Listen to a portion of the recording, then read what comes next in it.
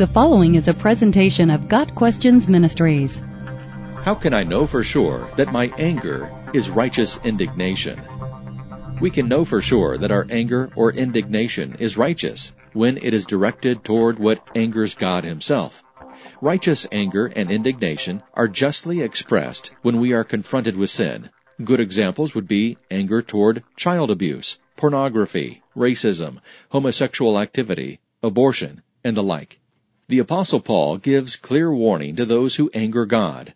Now the works of the flesh are evident: sexual immorality, impurity, sensuality, idolatry, sorcery, enmity, strife, jealousy, fits of anger, rivalries, dissensions, divisions, envy, drunkenness, orgies, and things like these. I warn you, as I warned you before, that those who do such things will not inherit the kingdom of God. Galatians 5, verses 19 through 21. Jesus expressed righteous anger over the sins of the people. For example, Mark 3, verses 1 through 5. But his anger was directed at sinful behaviors and unmistakable injustice. However, we are also taught to be careful in our anger, that we do not sin.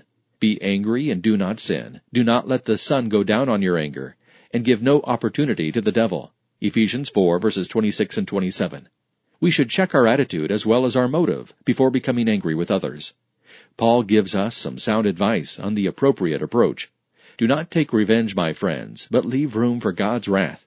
For it is written, "It is mine to avenge, I will repay, says the Lord." On the contrary, if your enemy is hungry, feed him. If he is thirsty, give him something to drink. In doing this, you will heap burning coals on his head. Do not be overcome by evil, but overcome evil with good. Romans 12, verses 19 through 21. James also gives us good instruction when it comes to righteous indignation. Know this, my beloved brothers.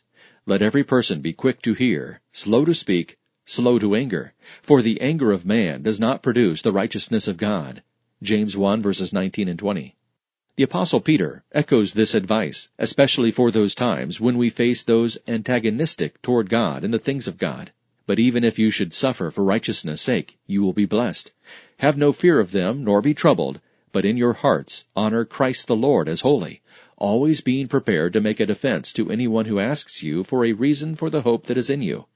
Yet do it with gentleness and respect, having a good conscience, so that, when you are slandered, those who revile your good behavior in Christ may be put to shame. For it is better to suffer for doing good, if that should be God's will, than for doing evil.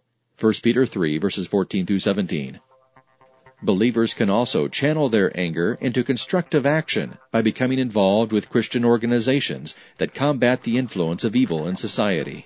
The key is that if our outrage results in bringing others into a loving and restorative relationship with God, it's righteous indignation. Got Questions Ministries seeks to glorify the Lord Jesus Christ by providing biblical answers to today's questions. Online at gotquestions.org.